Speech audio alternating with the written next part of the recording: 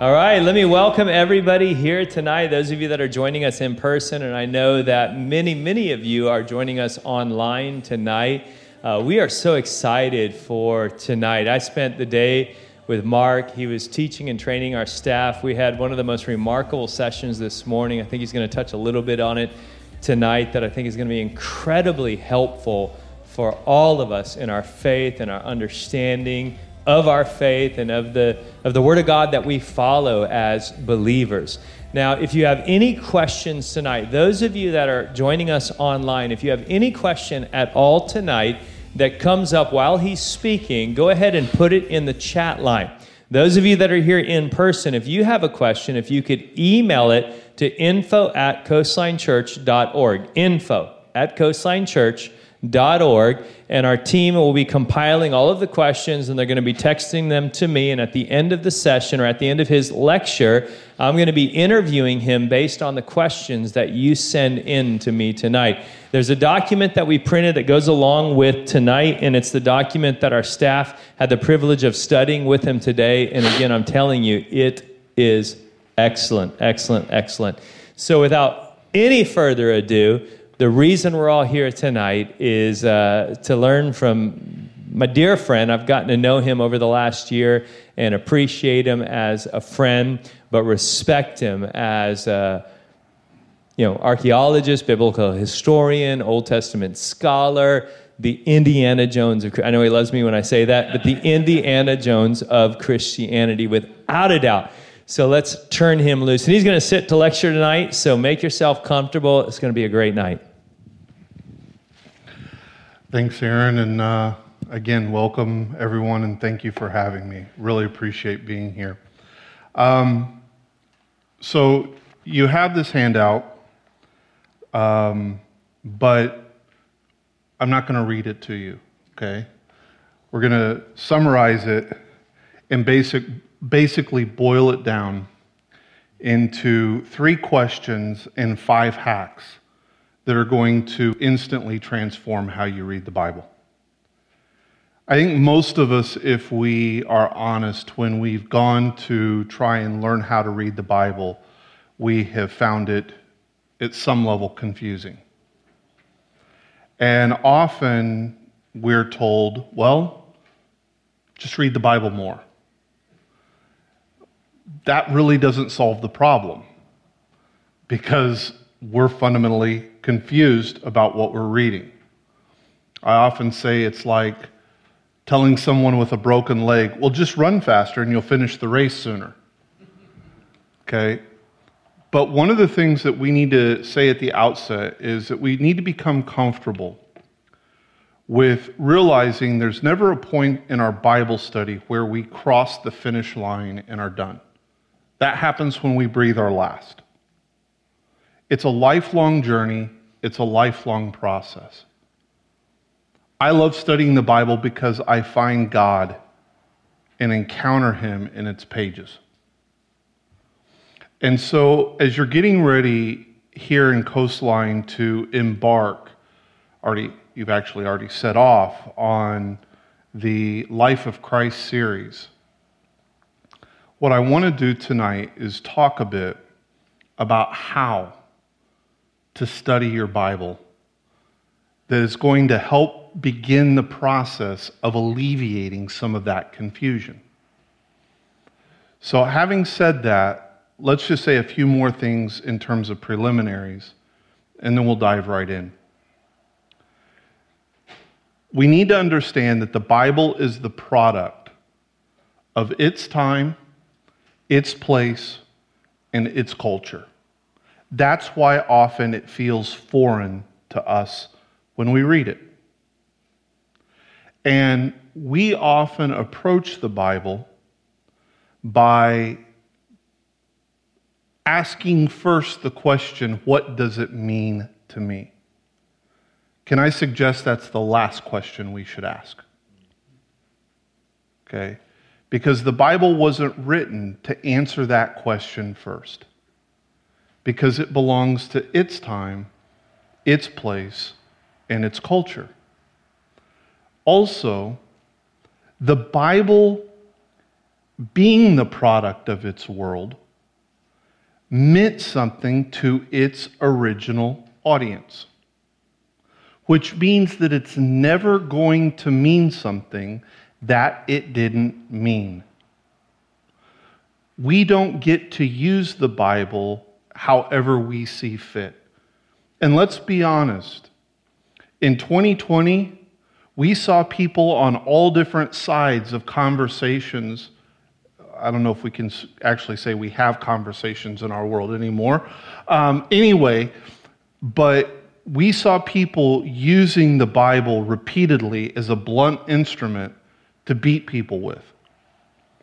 And the reality is, we don't get to make the Bible say what we want it to say. The Bible meant something in its world. And if we are going to be good stewards and disciples of it, we need to understand what it meant. Having said that, because the Bible belongs to its world is an Eastern world, not a Western world. This is very important. The East and the West approach things differently. In the West, we tend to be more linear in our thinking. We tend to define truth in more propositional statements and realities. In the East, they tend to think, discuss in circles. They also tell and communicate their truth through story more than a philosophical treatise. At the same time, they tend to communicate in more concrete forms than abstract. Okay? That's all a long way of simply saying that within the Bible, sometimes, in fact, most of the time, a rock is just a rock. We don't need to try and over-spiritualize, over-analyze certain things in the Bible, because it's going to communicate itself in very concrete ways. And we need to accept that. We don't need to try and unpack everything and say, well, this has to have some kind of spiritual meaning. I said this when talking with the staff earlier today. The Bible is the most non-spiritual, spiritual book ever written. Because if you think about it, a lot of the stories in the Bible are not dealing with spiritual matters. God is not even a primary character in a lot of the stories. I mean, then you get to the Song of Songs, and it's an erotic love poem, right? So, but yet God is always the character in the background. And so by interacting in these very real world stories that we find in the Bible, think about it. It's different than the myths that we read in other cultures. Because often we're setting these stories in very real world realities. We need to read it in very straight ways then, and not try and hyper-analyze or hyper-spiritualize it. Okay? Remember, the Bible is never going to mean what it didn't mean. So, how do we get at that? We're going to first of all start by defining 3 questions that should frame our way of reading the Bible. And you need to keep them in this order, and I'll explain why. Question number 1, what was said? We are people of the story. We are not people of the text. What do I mean by that? We know the stories of the Bible, or at least how we've told the stories of the Bible, but we don't always know what the Bible itself says. Step number 1, and this may seem hyper simple, but I'm not that smart of a guy, so I've got to keep it simple. read the text carefully. We bring and import so much of our assumptions into our reading of the Bible. As much as you're able, when you go to read it, try and read it with new and fresh eyes. Kind of take what you think you know and set it over here. And read. I'll give you an example of this. On what day did God finish creating the world? Yell it out. 6 days. Any other answers? All right.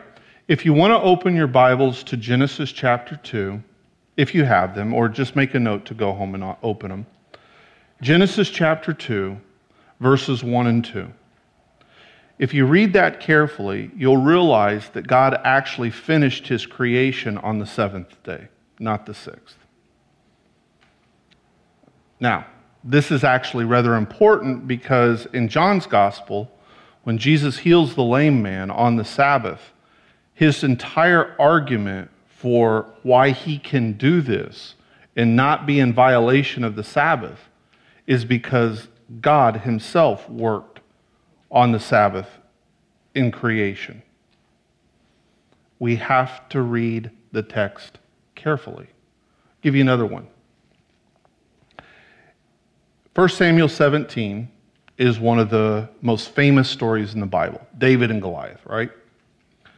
And normally we think of David, in fact, even in our own American cultural lexicon, right? We define David and Goliath as the underdog versus the champion, right? Every year, whenever we get to have March Madness, round one, we want to see that number 16 knock off the number 1. David versus Goliath, right? And we even have this idea that David is this little boy, little shepherd boy. But if you read in chapter 16 of 1 Samuel, it actually says David was a mighty man of valor. David wasn't a little boy. In fact, the word that is used of him is as a young man, a young pre-married man usually. Probably he's in his late teens, early 20s. Okay? Again, read the text carefully. And it's not just reading the verse that you're reading, but it's reading the larger context of the verse, the paragraph, the chapter, the book. But here's the thing. Don't start reading multiple books of the Bible in concert, because understand that when the book of Jeremiah is written, it's not necessarily reading it in concert with all the other books of the Bible. Jeremiah has something to say. When you read the Gospel of Mark, Mark has something to say. And so make sure that when you read carefully and ask the question, what was said? Question number 1. Question number 2, what was meant by what was said? Okay? And we're going to unpack that one here in a minute. And then the third question, what does it mean for us today? And I specifically use the plural us, because one of the things that we find in the Bible is that spirituality is defined within community, not individual. And when we think about even trying to bring that world into our world, the first way we need to think about it is within our community of faith. What's God saying to us? Not just to me. Okay?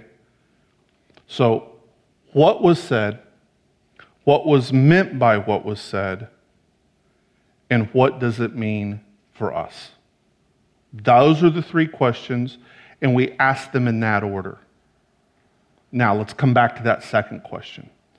Because here I'm going to give you, to these 3 questions, 5 hacks that are going to get you to begin to answer what was meant by what was said. There are 5 contexts when we think about reading the Bible. Okay? Again, the Bible's the product of its world. And so for us to understand its words, we need to travel into its world. Makes sense, right? If I'm going to get to know any of you, I'm going to want to know when you grew up, where you grew up, your family, your job, your education, where you've lived. All of those things make up you. If I want to, for example, understand George Washington or Abraham Lincoln, I'm going to immerse myself in their world to understand their words, their thought, etc.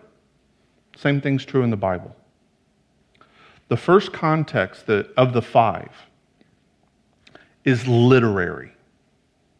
Some of you hear that and you're like, oh no, I didn't want to go back to school.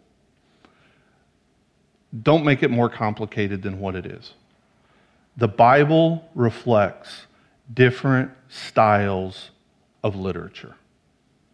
You don't read the comic strip the same way you do the front page of the newspaper. You don't read a poem the same way you read a novel. We know this. It's not really complex stuff. And when we come to the Bible, we have narrative, we have poetry, we have the Gospels, which are biographies, we have apocalypses, we have wisdom literature, and all of them function in a certain way. Now, maybe the best way for me to illustrate this is when we used to be able to go to movies, okay? And if you're going to watch, let's say, a romantic comedy, you know more or less the genre that you're watching. You know what to expect. If you go to an action movie, you know what to expect. You're not going to have a love story at the heart of an action movie, right? The same thing is true when we approach the Bible. We have different genres, and we can't read them all the same. They're not all doing the same thing. So we need to understand, how do we read them within their world? Okay? Narrative is going to work one way. Let me give you an example. Book of Judges. Book of Judges is written to say, here's why Israel needs a king. And there's a cycle that runs through the book. Here's the cycle. And you can go back and read the book of Judges and you're going to see it over and over and over again. The people sin. God punishes them by raising up a foreign oppressor. That causes the people to cry out to God in repentance. God responds to their repentance by raising up a redeemer, a judge. And everything's awesome until that judge dies, and then we're back on the cycle again. And the author of Judges is saying, this is why we need a king, because when we leave ourselves to these charismatic judges, everything's fine until they die, and then we run ourselves off the rails again. Okay, that's the way he narratively structures these stories that include the story of Deborah and Barak, the stories of Ehud, the stories of Samson, and so forth. So even within those stories, okay, that he structures, we don't get a lot of detail in Hebrew narrative. And when we do, you need to pay attention. Like, what does the book of Judges say about Ehud? He's left-handed. When the author of Judges tells you something like that, you need to perk up and say, this is going to play a role in the story. And because he's left-handed, he's able to defeat Eglon, the king of Moab, and win the day. Right? When we read in the book of Judges about the story of Samson, we always think about Samson as his fall being when he tells Delilah about his hair. But it's not. Samson's supposed to be a Nazirite. One of the cruelest realities, actually, I find this hilarious, is the fact that Samson is supposed to be a Nazarite, right? So a Nazarite can't do several things. What are they?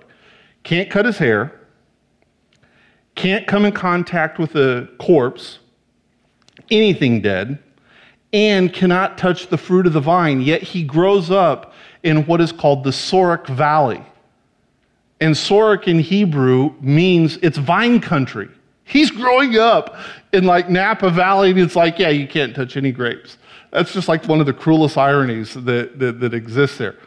But one of the things that we find that Samson does repeatedly is he breaks every one of those things. And in fact, if you read, he goes down to here. He goes down to here. He goes down. That language of going down is repetitive in his story until ultimately he finds himself bald.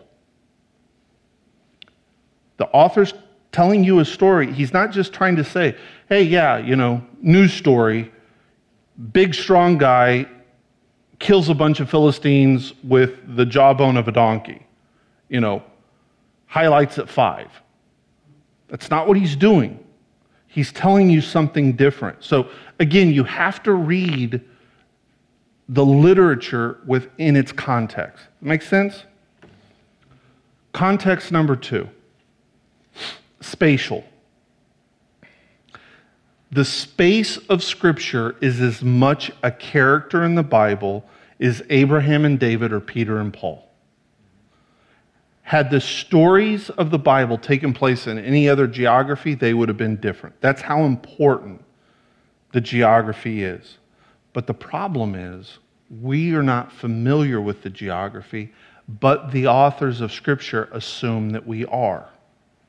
So they don't tell us a lot of those geographic details.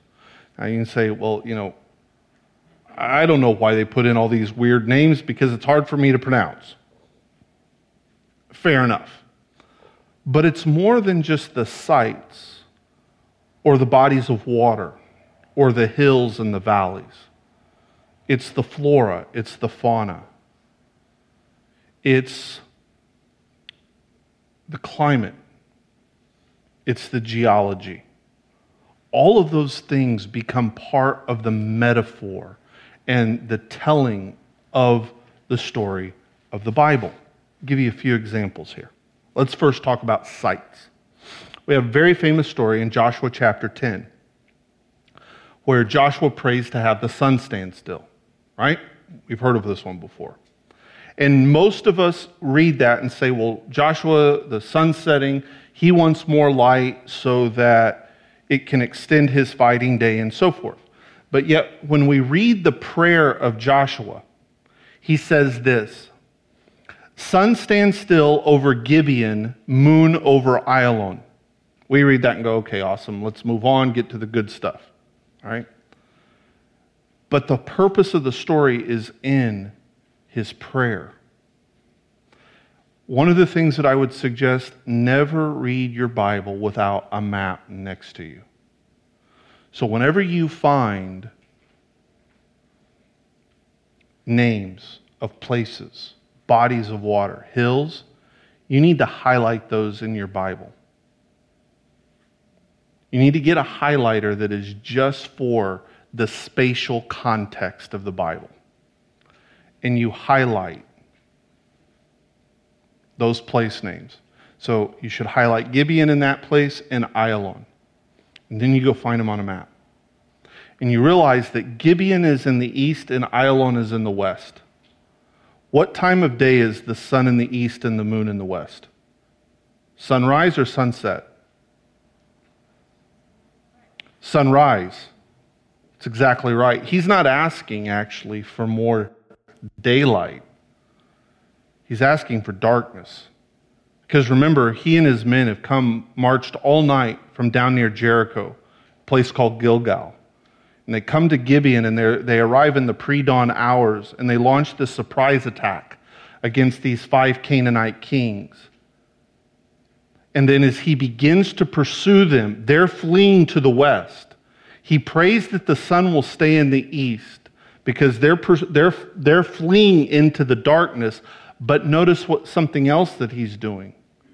By them fleeing to the west, When they try and turn as Joshua is pursuing him, now where does the sun sit? In their eyes. Any military folks here? Time of day ever matter when attacks get launched? Yeah, a little bit. It was true then too. All of that detail that I'm just describing for you is there, and the original readers of Joshua got it like that because they understood the geography of it. Give me another example. If you open your Bible to Jeremiah chapter 1, around verse 11, God shows, and I remember when I used to read this, I thought this is one of the most bizarre things I've ever heard in my life. How am I supposed to get any spiritual value out of this?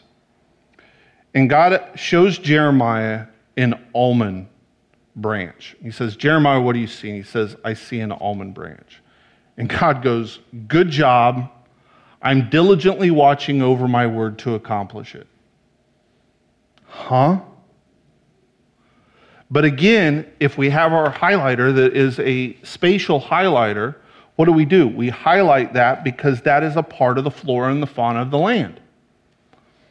Now, what's going on here is there's a wordplay, first of all, in Hebrew. Most commentators will pick up on this. So when you go to look at sources, they can tell you that. And in Hebrew, the word for almond is shaked. Okay? And the word to diligently watch is shoked. You hear the similarity, right? But that's not where it stops. To understand its role, we have to understand the horticulture of the almond. The almond is the first tree that blossoms in the spring. When the almond blossom comes out, you know that spring has arrived in the land of Israel. But it's the last to fruit. Its fruit comes at the end of the summer. First to blossom, last to fruit. So what's the point that's being stated here? God, by showing Jeremiah this, is saying, in the same way that when you see the almond blossom put forth its bud, you know that you're going to have to wait, but eventually the fruit will come. So too, I watch over my word, and even though it does not come now, it will eventually. Okay? Again, all of that is encapsulated in this spatial context. Now, let's move on to our next one. This one is historical. And what I'm going to recommend on these last four, that you find a different color highlighter for each one. And as you're reading, you just highlight those aspects. Because once you've highlighted them, then you know where you go study. Oh, I need to read up on this site, or I need to read up on this plant. It allows you to begin to deconstruct these verses. So even if you say, well, I don't understand this, that, or the other thing, that's fine. But now you've got a basis to begin to go and discover. Make sense? The third one, the third context is historical. The Bible represents history. It contains history. Now, it's not a history book, but it contains history. But what we need to understand is that it spans thousands of years in its stories. So between Abraham and David is 1,000 years. Between David and Jesus is 1,000 years. We cannot read the stories of David and the stories of Jesus parallel. Just like I can't read your story parallel with people that lived 1,000 years ago. Right? I mean, one thing we've learned from the Bard from Hibbing, Minnesota, the times they are a-changing. Right? So here, it's true here. And we have to be sensitive to that. The Bible frames its story within the historical story of empires, the Assyrians, the Babylonians, the Persians, the Romans, kings, Nebuchadnezzar, Sennacherib, etc. You open your Bible to Luke chapter 3, and Luke frames the entire ministry of John the Baptist and Jesus by saying in the 15th year of Tiberius Caesar, when Pontius Pilate was governor of Judea and Herod was tetrarch of Galilee, his brother Philip was the tetrarch of Iturea and Trachonitis, when Lysanias was the tetrarch of Abilene, and the high priesthood of Annas and Caiaphas, the word of God came to John. The entire thing he frames historically and geographically. Now, if you don't know who Tiberius Caesar is, that's something you would highlight in that color. If you don't know who Pontius Pilate is, you would highlight that in that color. And immediately you should begin to ask yourself the question, why is a Roman Caesar important here? How did the Romans come into the land of Israel? If you don't know that, that's something that Luke and his original audience did know. And so that's something that we go off and we discover about. Those two contexts, spatial and historical, seem pretty straightforward. The next two are a bit more challenging because they intertwine a lot with our reading of the Bible. Let me explain. The fourth context is cultural. The Bible reflects its cultural world, not ours. And we've got to be careful not to impose our culture on the world of the Bible. Yesterday at lunch, Amanda was asking me, so what's the deal in the Old Testament with multiple wives? And I explained to her that, especially when we're dealing with the story of the patriarchs, these are nomadic clans.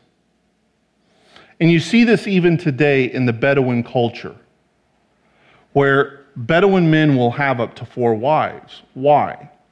Because in a nomadic culture where you're in a nomadic clan that is traveling from place to place just trying to find grass and, for your pasturage of your flocks,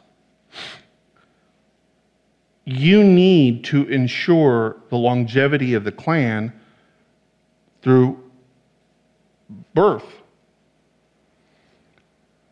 Given also the added fact that many children die in infancy in the ancient world, children, especially sons, sorry ladies, but they become the fighters for the clan. You don't have necessarily armies. Remember, even one of the things that Samuel says when he's going to appoint Saul as king is that he's going to set a standing army. Up until that point, Israel doesn't have a standing army. It's the clans. At the same time, as parents get older, guess what their social security is in the ancient world? Their kids. In the Old Testament, you don't have this real developed idea about an afterlife. So how do you live on after you die? Through your progeny. So it's important that you're able to secure enough progeny to add to the numbers of the clan, to be able to, and notice that in the Old Testament, the fundamental foundational block of society is what is called the house of the father, the Beit Av in Hebrew. And that doesn't just mean dad's house. That means the clan, the family unit. Remember what I said about the Bible being more communal than individual. That's why. We read the story of the sin of Achan in the book of Joshua. Remember, Achan takes from some of the loot in Jericho, which God says, all of it's mine. You're to basically put a ban on it. And because of that, not only Achan is killed, but his whole clan is killed as a result of it. That's why. It's a different culture than ours. And this often is easier for people who have maybe traveled a little bit into other cultures and have experienced other cultures and realize certain things don't always translate easily across cultures. Okay? But the same thing is true in the Bible, so we have to educate ourselves about the culture that we're dealing with. I'll give you another one. And it's actually very relevant in light of present day. You know, in our own nation, as we have wrestled historically with our issues of slavery, the Bible's been used on both sides of the conversation. You look at the 19th century, the abolitionists were using the Bible to argue for the abolition of slavery, and those that were pro-slavery were using the Bible to argue for it. And it's true, we find slavery in the Bible. But the question is it the same thing as what we talk about when we talk about slavery in our world, in the United States, in the history of the United States? And the answer is no, it's not. It's not the same. It's a different cultural construct. And the reality is because the Roman world did not have, if you were poor in Roman society, you or your family were cursed by the gods. Thanks for playing. You know, the sooner you die, get gone with you. And so you actually had people that would sell themselves into slavery to improve from being poor.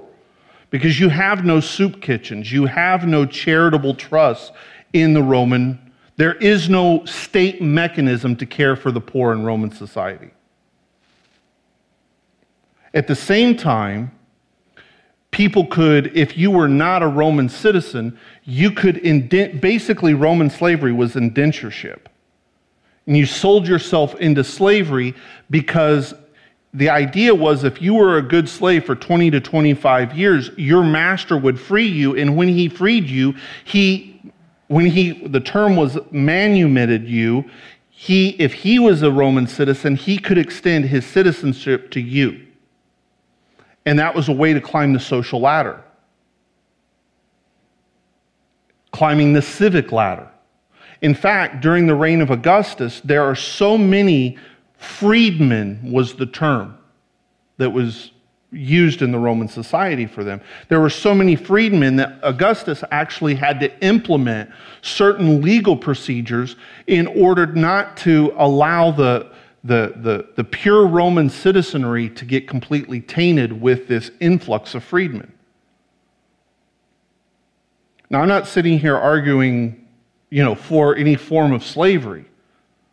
But my point is, when we approach it, even in the United States, and even our current discourse, and try and read the Bible through our lens of slavery, which is ethnically motivated, historically, we are misreading the Bible, misreading the world of the Bible. It's not the same thing. So we have to be sensitive to the cultural context of the world of the Bible. And the fifth and final one is spiritual. This is the one that's the biggest challenge for us. How many of you feel very uplifted when you and feel spiritually enriched when you read the book of Leviticus? Okay, I see none of those hands. But one of the things that we need to realize is biblical spirituality is communicated within the book of Leviticus. But it's a different spiritual outlook than what we have. When we read about the genealogies, that was something that was a part of that cultural and spiritual world. And what happens is because we are approaching the Bible as a spiritual book, we import our spirituality often into the world of the Bible. Well, Jesus prayed, so he means prayer the same way when I pray. Same thing. Really, is it? Maybe yes, maybe no. You know, we read about Jesus or Paul in the synagogue. Well, I go to church, same thing. They do the same thing. Not even close. So one of the things that we have to be sensitive to is that the Bible approaches itself from its spiritual worldview.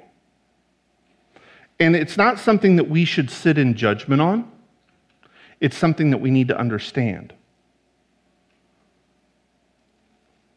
Let me give you a couple quick examples here. Religion was not a dirty word in the Bible. For us today, we often use the term religion in a very negative and pejorative way. Now, I'm not saying that we're wrong when we talk about relationship versus religion, okay?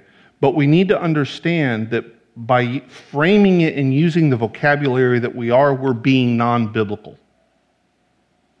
Paul never would have thought in terms of, I'm setting aside religion for relationship. Paul would have said, this is religion. In fact, if you were not religious in the Roman world, you were punished. Not only were you ostracized socially, but even at the civic level, you could not do certain things and achieve certain things. Religion is not a dirty word in the Bible. And so I think the thing that we have to do, and what I would suggest to us, is that with these 5 contexts, let me remind you, literary, spatial, historical, cultural, and spiritual, you get in the habit of, as you read a verse, you pull these pieces apart. You say, well, great, now I've pulled them apart. What do I do with them? Now you go learn. Now you go find out, who are the Babylonians? Who was Nebuchadnezzar? Who was Tiberius? Where is the Sea of Galilee? Why is it that when God gives the covenant in Deuteronomy, he says that if you obey, I will send rain in its season, and if you disobey, I'm going to shut up the heavens? Why is that important? Okay. What went on in synagogues? Because all of those things the Bible assumes our knowledge of. And it's stuff, this is not rocket science. We're not putting anybody on the moon here. Okay? It's simply reading these verses in such a way and pulling these pieces apart so that we can begin to enter into this conversation that the Bible is having with its world. Let me conclude my last couple minutes and then we'll open up for Q&A with this. When the author of Genesis writes the creation account, Genesis 1 and 2, he's not approaching it from a modern scientific standpoint.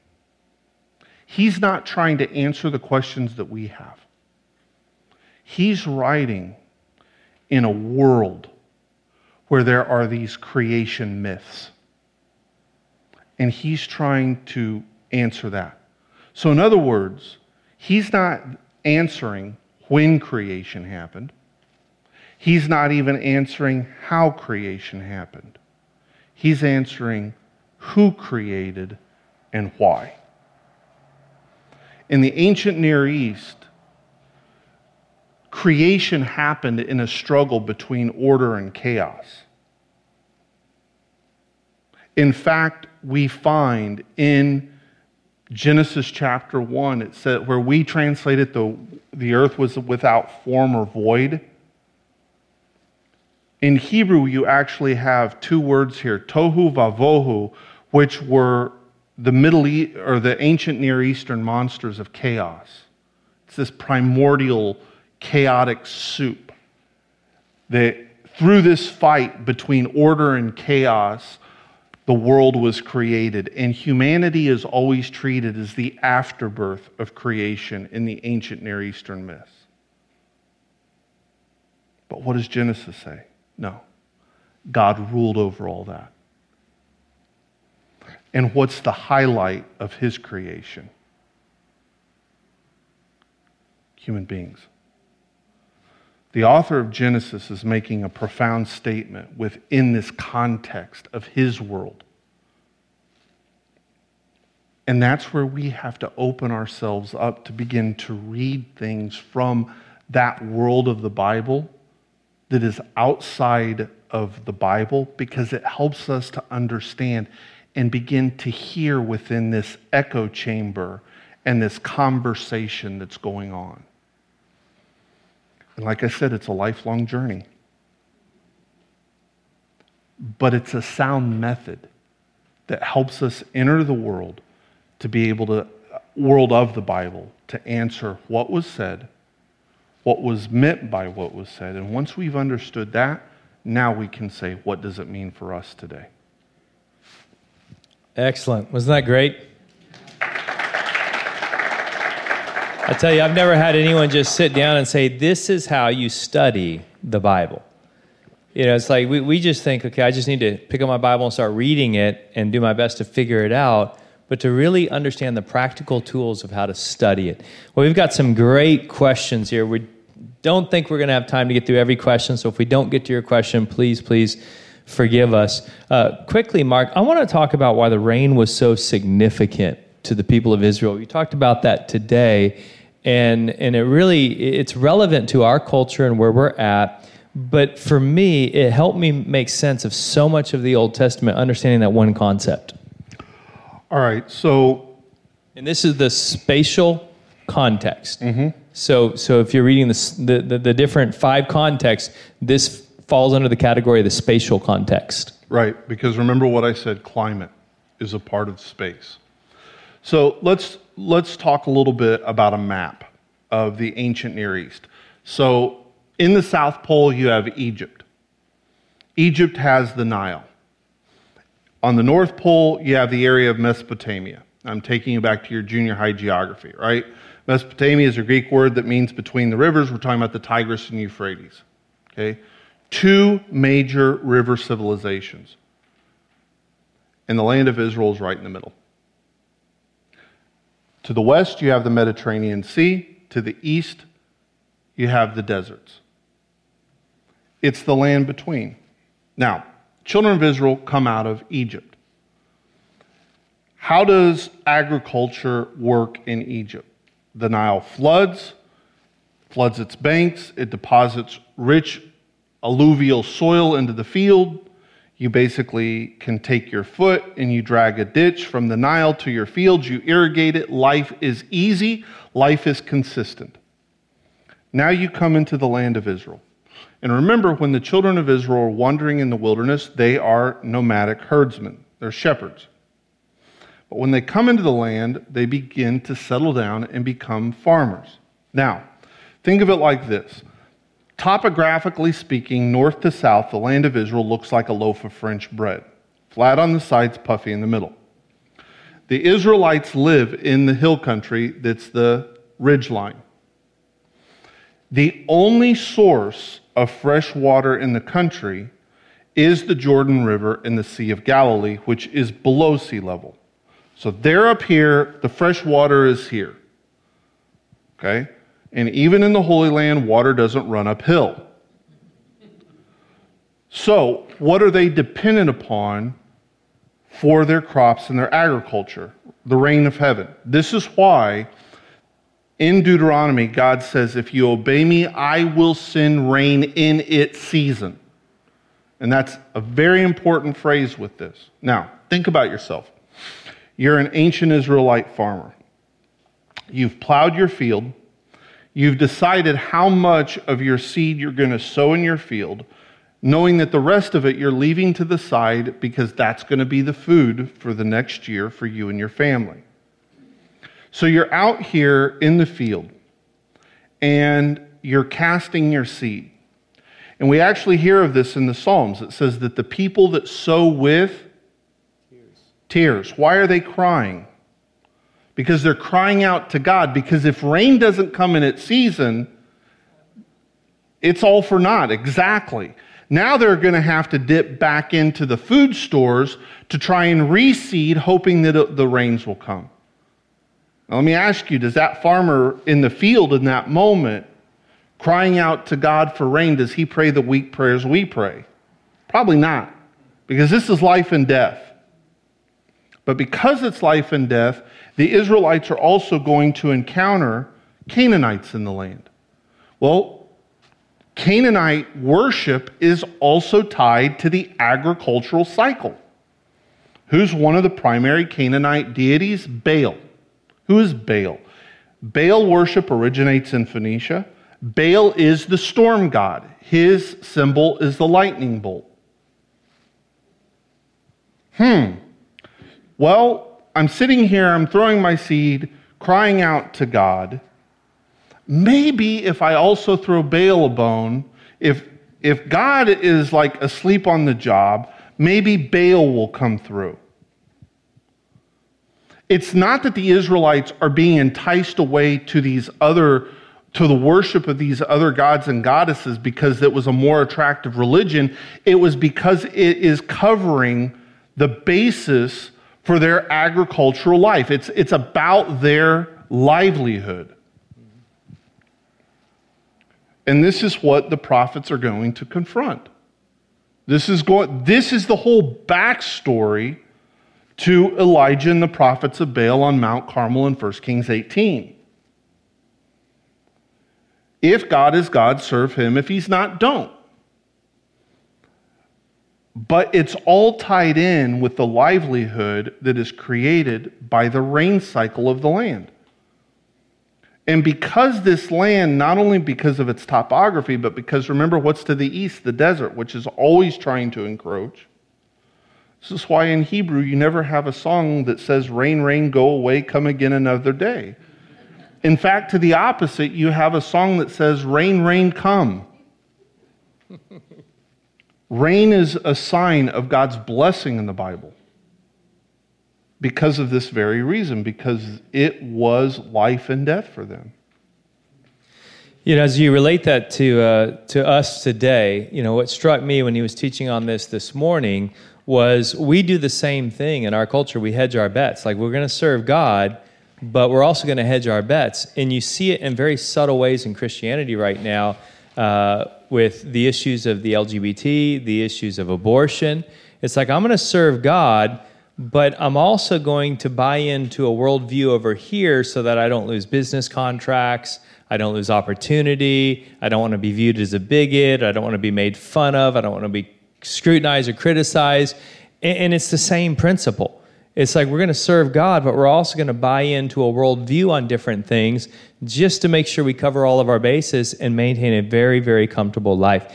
Mark, the question of translations has come up a number of times. People want to know, what's the best translation? Can you explain translations? How do they work? What should we do? What should we read? All right. First of all, there is no best translation. Okay? When you study the Bible, what I would recommend is whatever you want to use for your devotional reading, have a Bible for that. You know, a Bible that reads easy for you. And there's all different kinds, and I'll talk about that in just a second. But when you study, you need to use multiple translations. Because you need to understand that translations work on a couple of different principles. Now, let me make a distinction here. I'm talking about translations, not paraphrases. Okay? A paraphrase is like something like The Message. Okay? That's a paraphrase. All right? A paraphrase is not a translation. In fact, with a lot of the paraphrases, you have to be very cognizant that the person that's doing the paraphrase, often his or her commentary and ideas bleed heavily into what they put on paper versus what's the actual text. So you need to be very careful with that, okay? Paraphrases can be good because sometimes they help to reframe ideas and vocabulary, but I'll be really transparent here. I have yet to find a paraphrase that at any point significantly adds any value to the reading of the Bible. That's my personal opinion. If they work for you, great, but don't study with them. You need to study with the translation. Now, there's two types of translations. There's what tends to be called the more literal and the more dynamic. What do they mean by that? A more literal translation is going to be like the New American Standard. And the translation principles with the New American Standard is that they are going to reflect the original language and the original language vocabulary as closely as it can. So the New American Standard is not a good one to read, let's say, publicly, because it reads in a very wooden English. Okay? Those are going to be the more literal translations. They're great for study, but they don't read real well in Bible study or in a public setting.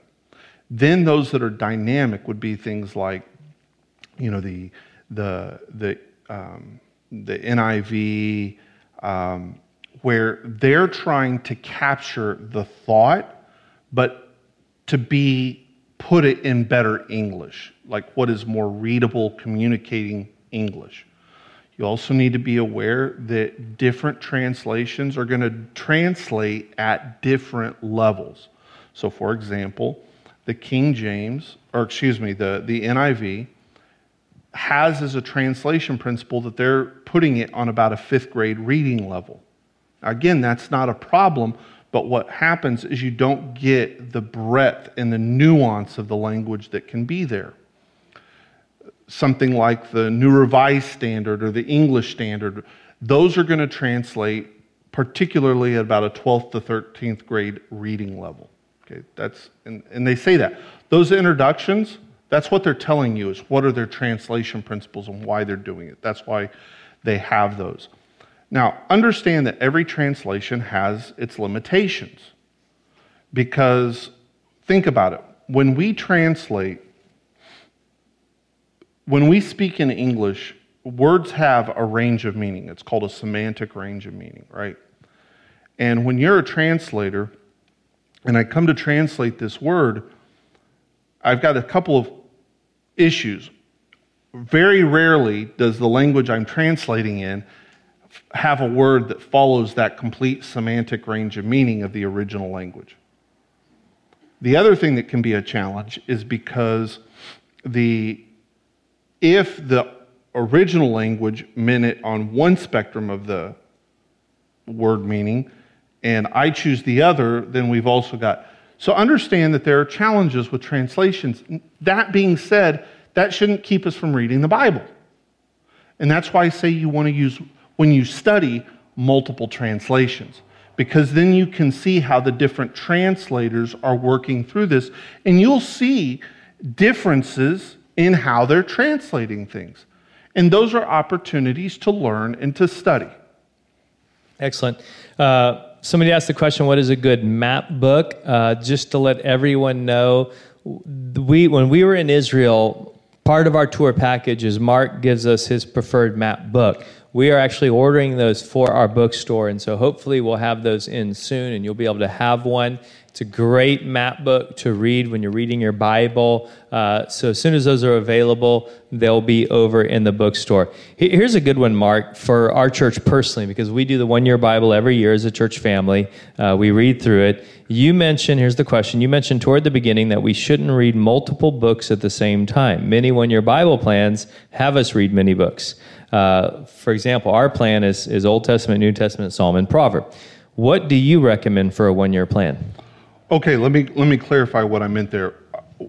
When I was talking about when we read when you're reading and trying to answer that first question of what was said, you don't want to wander and venture in that outside of the book in which you're reading it.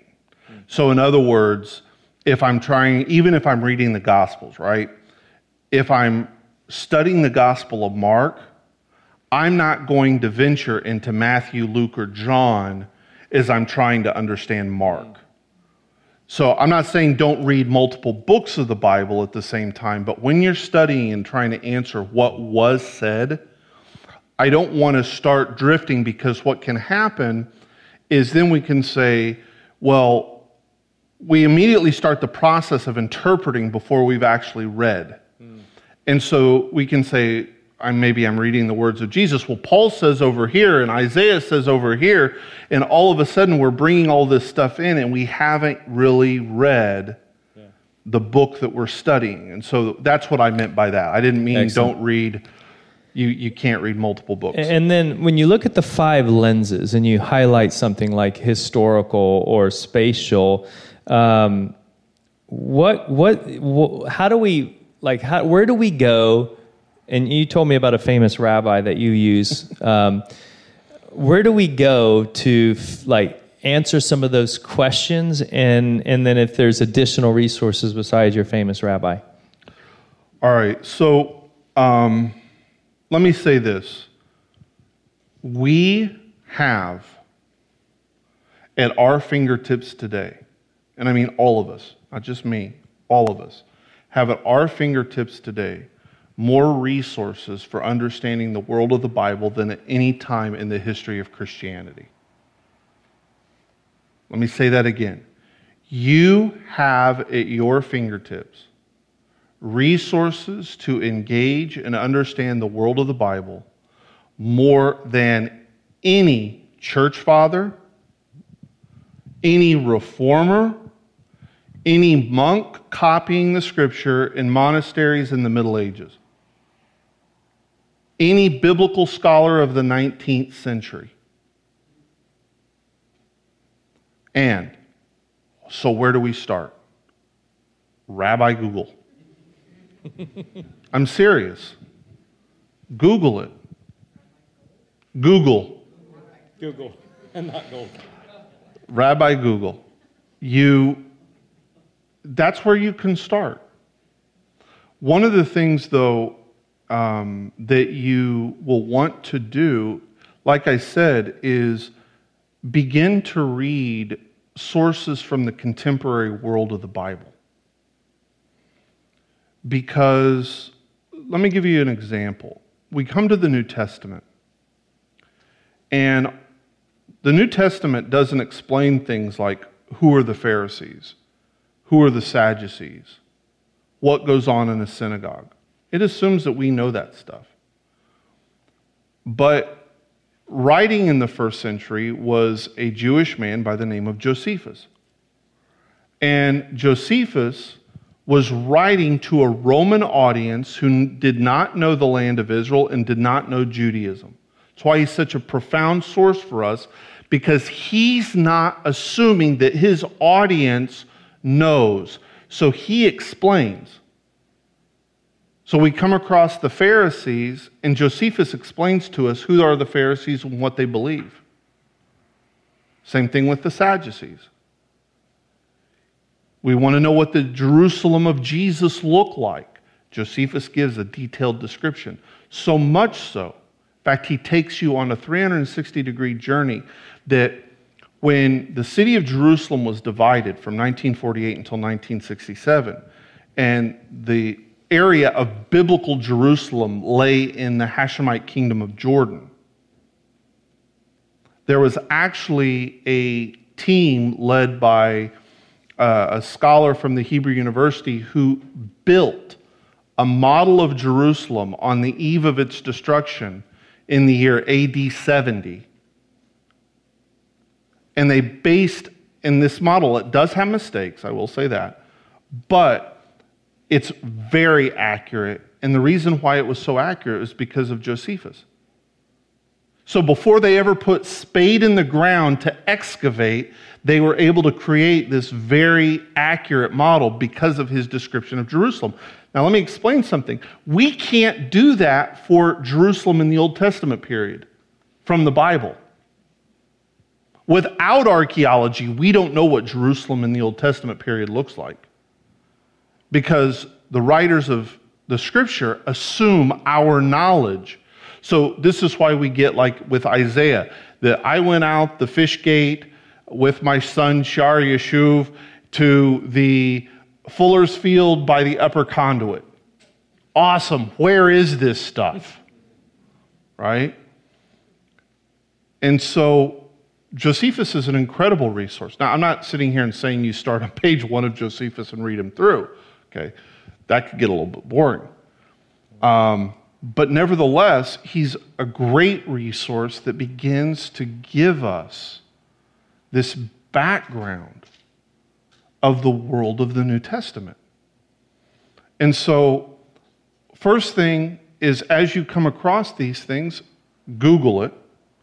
And yeah, I know you can't believe everything you read on the internet, but still, it's a starting point. And then you start looking and seeing, well, who are some of the people that are consistently quoted? Okay, let's go look at them. You know, what do they have to say, etc. Excellent, excellent. Here's a very interesting question that I just really felt needed to be asked. The question is, my son is not circumcised. Should he be? Is this a problem in this day and age?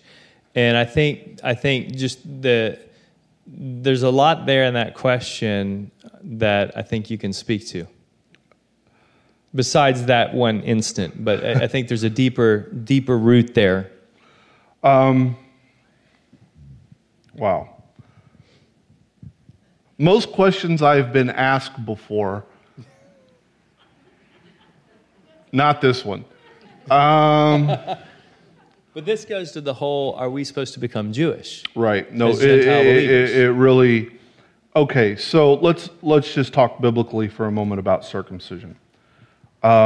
Circumcision is the covenant that is given between God and Abraham's descendants in Genesis chapter 17. And by the time we get to the New Testament, circumcision was one of the marks of being Jewish. Okay? And actually, we find a lot of Roman anti-Jewish writings, and usually the things that the Romans and the Greeks criticized the Jews for were, first of all, they accused them of atheism because they only believed in one God. They accused them of having weird dietary practices. They accused them of being too exclusive. And then they also accused them of mutilation of the flesh. Now, understand that the Greeks looked at it. If you've ever traveled through any place in Greece or Italy, looked at the Vatican museums and all the statues and everything from the Greco-Roman world, you'll notice that the men are always nude, right? And they're always uncircumcised. And the Greeks and the Romans felt that that was the way that you were created, so that was what true beauty was. So circumcision for them was seen as an act of mutilation. Now, as these external cultural forces began to influence and put pressure on Judaism, for example, one of the central civic institutions was the gymnasium and the bathhouse, okay, in the Greek and the Roman world. And everything done in the gym was done in the nude. You know, thank goodness times have changed, right? But in that environment, it's very easy to see who was Jewish and who wasn't. So we actually hear of certain Jews who are trying to fit into the Greco-Roman world who are even undergoing surgical procedures to reverse the process of circumcision so they could fit in. And so understand then that the mark of circumcision in the ancient world became the mark of conversion to Judaism. So whenever we read in the New Testament about circumcision, remember what I said at the outset, don't spiritualize it. A rock is a rock. So we're talking about literally the cutting of the male foreskin. It's not man's attempt to try and earn his salvation. It is the physical act of circumcision. But whenever we read circumcision in the New Testament, we need to understand that the conversation behind there is conversion to Judaism, which is why Paul says in Galatians 5 that I testify to those of you that would be circumcised, you must keep the entire law. Why? Because they're converting to Judaism. He's saying, like, look, if you're going to do it, then you got to do it. Now, coming to the question, I think what Paul says in 1 Corinthians 7 really kind of answers that. He says, this is the rule that I preach everywhere I go. Remain in the calling with which you were called. If you were circumcised at the time of your call, which understand that means people that were born Jewish and people that converted to Judaism. Remain in your calling. Do not seek to cover up the marks of your circumcision, which, as I just said, some people were undergoing surgical procedures to do that. There were 2 surgical procedures that they would actually undergo. He says, if you were uncircumcised, do not seek to be circumcised, because neither circumcision or uncircumcision is of any value, but what matters is obedience to the commandments of God. And he says, that's the rule that I preach everywhere I go. And notice, he's consistent on this, because what does he do with Timothy, who is Jewish? He has him circumcised. What does he do with Titus, who's a Greek? He leaves him uncircumcised.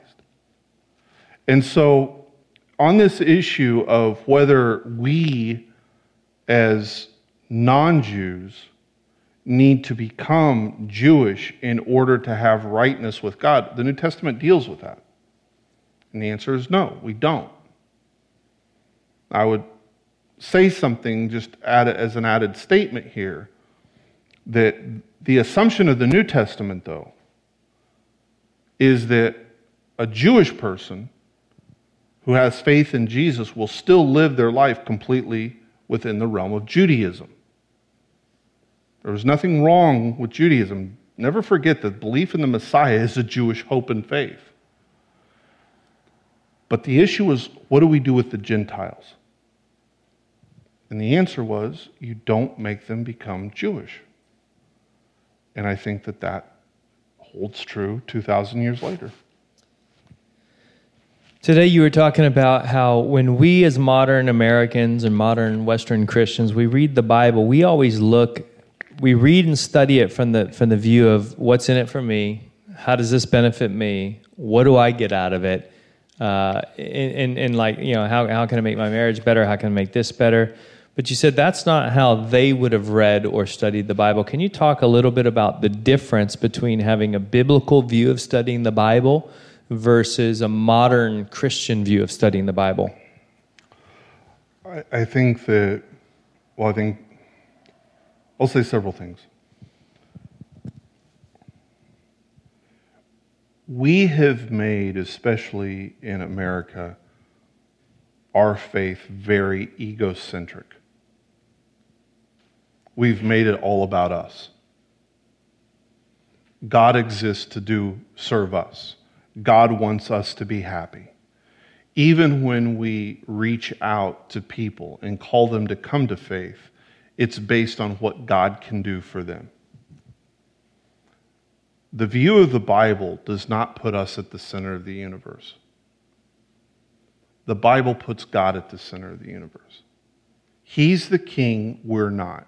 You don't like it? That's fine. You don't have to. You're just going to have to deal with him on Judgment Day. Do you want to serve him as king now?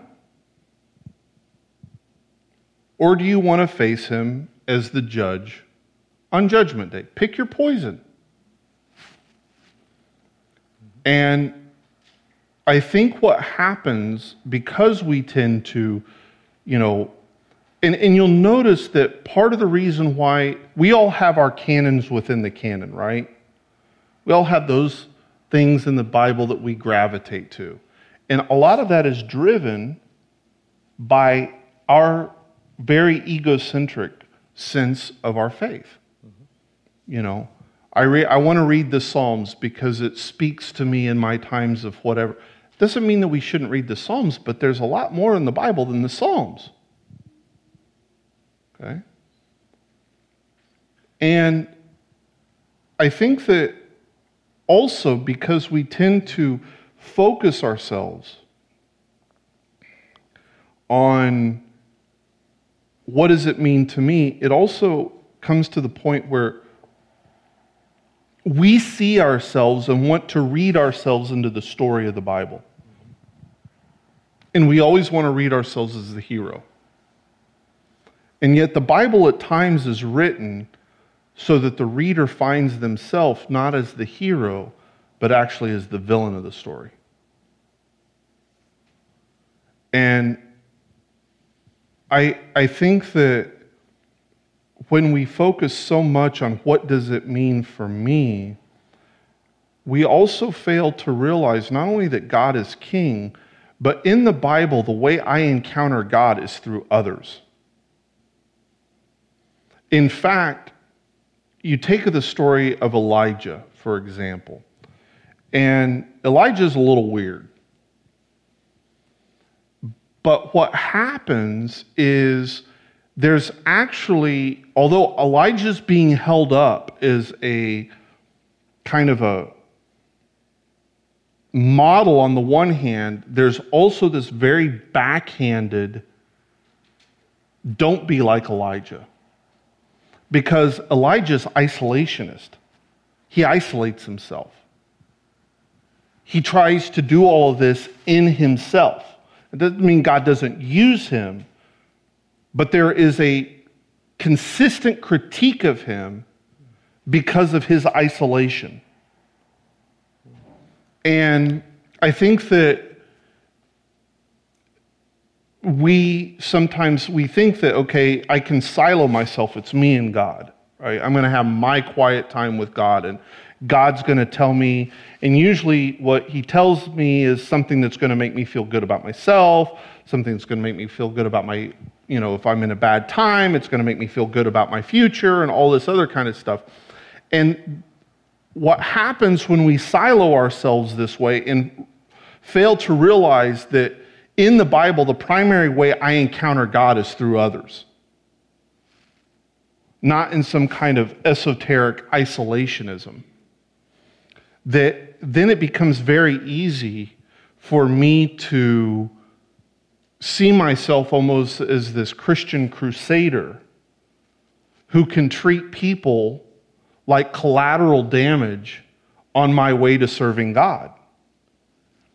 And I think if we look at our world around us today, we see that in spades. Where, well, I'm standing up for God, so I can say whatever I want to say, and I can treat people however I want to treat them. And that's completely opposite to the way the Bible looks at it. And so I think that learning, when we put those first two questions first, what it begins to do is it creates an ability for us to read the Bible with fresh eyes and new ears so that maybe God can speak to us and challenge us and provoke us even in ways that we never would see otherwise, because we have tended to put ourselves at the center of the conversation. I think the way you said it this morning, which is really good, is that third question, what does it mean to me? Almost a better way to say it is, what does it mean for us? Because it's never about me, it's about us. We are a family, we are a community. So when we study the Bible together, it's not what does this do for me? What does this do for our community? Because we are a community. We're groups, our connect groups, our community, our church family. Has the landscape, climate changed in Israel since the time of Abraham, David, Jesus, up until now? Not significantly, no. I mean, you've had some shifts. I mean, there were more forests in the land during the time of the Bible, but that during both the Roman period and then later in the Ottoman period, people were taxed by the number of trees they had on their property, so there was a mass deforestation that took place.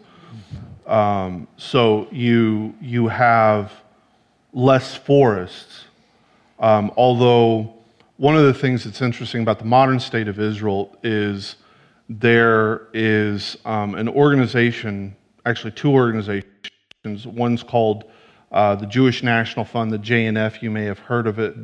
There's another one called Karen Kayemet that they go around Israel planting trees.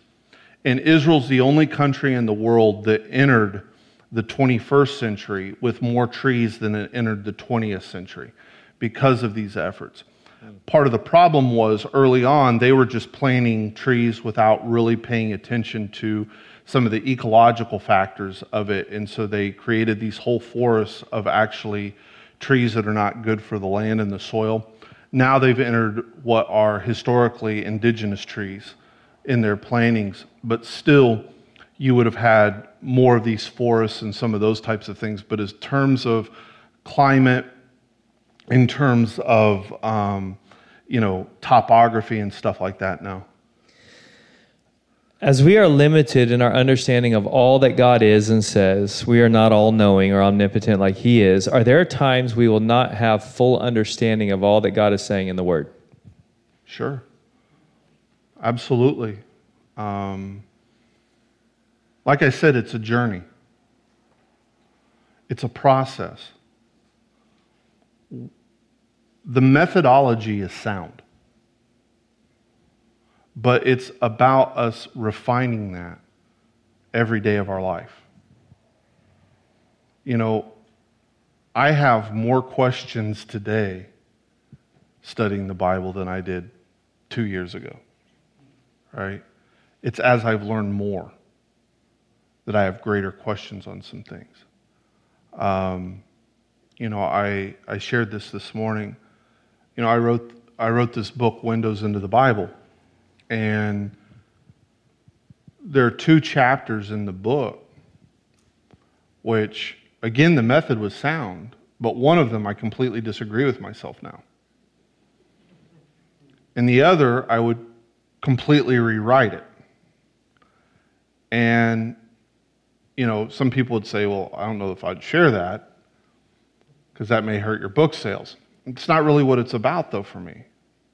It's about we're always on this journey of learning. And as we gain more insight, and one of the best pieces of advice that I ever received from a professor of mine was in my undergrad. He said, when you go to write your theology, make sure you write it in pencil. Because it's going to change a few times before you die.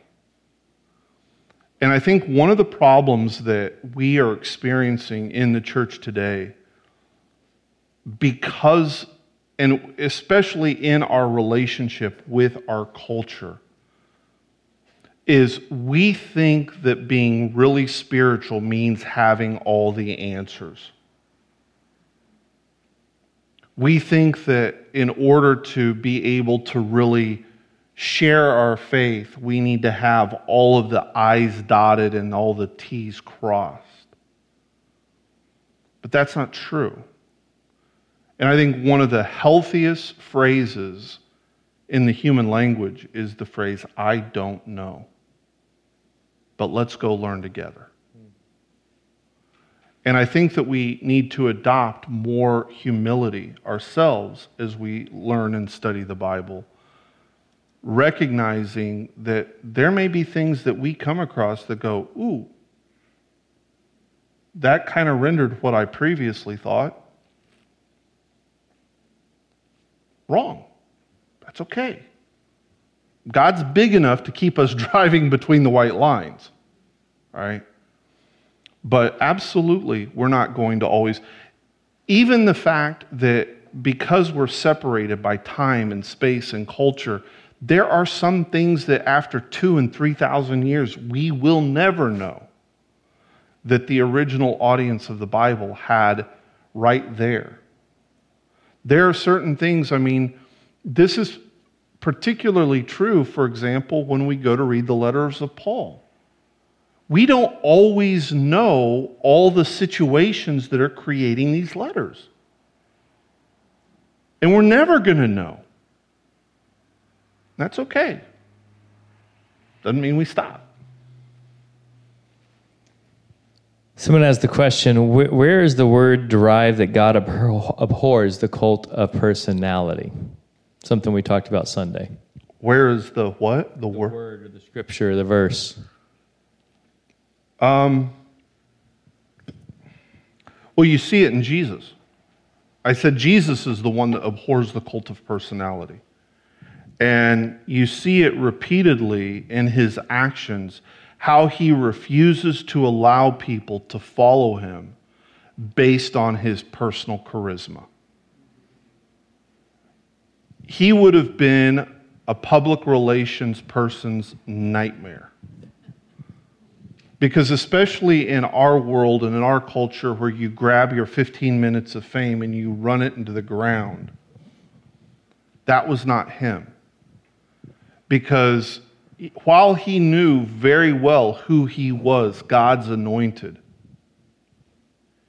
he never allowed that conviction to be the basis for people to identify with him. Even his movement, which he called the kingdom of heaven, means those who are submitted to God's rule and reign through obedience. And that was always for him the basis of it. He never makes, and he pushes people away in those moments when they try and formulate these kind of cults of personality around him. And I think it's very interesting if we take seriously what Hebrews says, that, Jesus was tempted in every way like we are.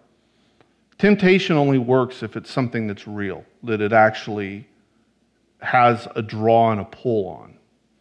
When we look at the story of the temptation of Jesus in the Gospels, understand everything that is behind those temptations is connected with him creating a cult of personality. And often, sometimes our greatest strength can also be our greatest weakness. And the person that understands that and understands what their weakness or what their potential temptation is, you find them pushing back against those kinds of things and defining those boundaries very clearly because they know where those pulls are. And I think that you find in the story of the temptation that the temptation, and all three of the temptations are about him creating a cult of personality. I mean, Jesus was a genius. Jesus was an exceptional individual. And you would expect that someone like that would have that desire, but yet constantly he comes back to what is the basis of our relationship to God, and it's our submission to him. It's our obedience to him. It's not being associated with some kind of charismatic anointed figure. We got time for one more, and there's a lot of great questions in here, so forgive if we did not get to your question. Talk a little bit more about how do we get to know the spirituality of a book? As we're studying a book, how do we really find that lens, look through that lens, understand that lens? Great question. Again, this is one of those where you have to go to, I think, the sources outside of the Bible. And I think the other thing that we have to realize is that language, when we talk about spirituality or religion, you're really talking about a form of culture. Okay, so really you could argue that those last two lenses are kind of collapsed together. And language reflects a culture. You want to learn a culture, learn its language. Okay? Because we communicate language, or language communicates a culture. And I think one of the things that we have to begin to do is pay very careful attention to the language that's being used. I'll give you an example here. Within the Bible, the idea, we find these terms, and remember, the Bible defines itself in more concrete, not abstract. So we find terms like righteous, righteousness, to be righteous, to make righteous, and justice. Now, in the Hebrew language, they are all tied to the same root word. Okay? When we look at the Bible on this concept, it is a concept that is defined relationally. What do I mean by that? Well, the Bible never looks at holiness or righteousness or justice as a concept that exists outside of God. That's a Greek way of thinking of things, that these things exist in kind of this moral ether. And so we get, for example, in Plato's dialogue, the Euthyphro, do the gods love it because it's holy, or is it holy because the gods love it? That's not the idea of the Bible. God defines what is just, what is holy, what is true. Okay? Righteousness and everything connected with it is defined relationally by God. And there's three relationships here. How he relates to humanity, how he calls upon us to relate to him, and how we relate to each other. Okay? Now, the breaking of those relational ties is what the Bible calls sin. All right? In other words, God says that here's how you're going to serve me. The fulfillment of that is what the Bible calls being righteous. The breaking of that is sin. God says, I've got to deal righteously and justly with you, and you with me. And the breaking of that is sin. And so, how do we attune ourselves to this? Is when we start reading and we start going through, that very heinous book that we call Leviticus, and we start seeing how these things are articulated, then all of a sudden we start seeing these relational ties. Well, that should open us up to understanding how this concept is going to get fleshed out in the rest of the Bible. That it's going to be seen in this relational way. That it's not an abstract concept that's out here in the ether, but it's something that's being defined in the relationship, either by how God relates to humanity, how he calls on us to relate to him, or how we relate to each other as defined by him. And so we begin to pay attention to those kinds of things. We begin to pay attention to the language that's being used. Let me give you another example. We have in the Beatitudes, Jesus says, "Blessed are those who mourn, for they will be comforted." Well, as we're reading that, we tend to take that, again, and make it very singular, very personal. So if I'm really sad, God's going to comfort me. That's absolutely not what he meant. Okay? So we go look in the Bible and find where we see this idea of mourners being comforted. And I'm going to point you to the direction already. It's Isaiah 61. The passage that Jesus reads in the synagogue in Luke 4. To bind up the brokenhearted, to proclaim the favorable year, the day of vengeance of our God, to comfort all who mourn. That's the background. So we start paying attention to these kinds of dynamics. And then that helps us to begin to get an idea of what is the spiritual worldview of the Bible. And you say, well, that seems really weird. Right, it does, because that's not the way that we approach the Bible spiritually. I'm not saying that we're doing it wrong. It's not an issue of we're wrong, they're right. It's an issue that if we're going to approach this book and understand what it meant, because what it meant has value, then we have to crawl into its world. One final comment on this. A number of years ago, I was teaching in the academy, and so I used to do the whole go to conferences, present papers, and things like this. And one of my colleagues that was at the university that I was at was presenting a paper talking about the exorcisms and demon possessions in the Gospel of Mark. And he made this statement.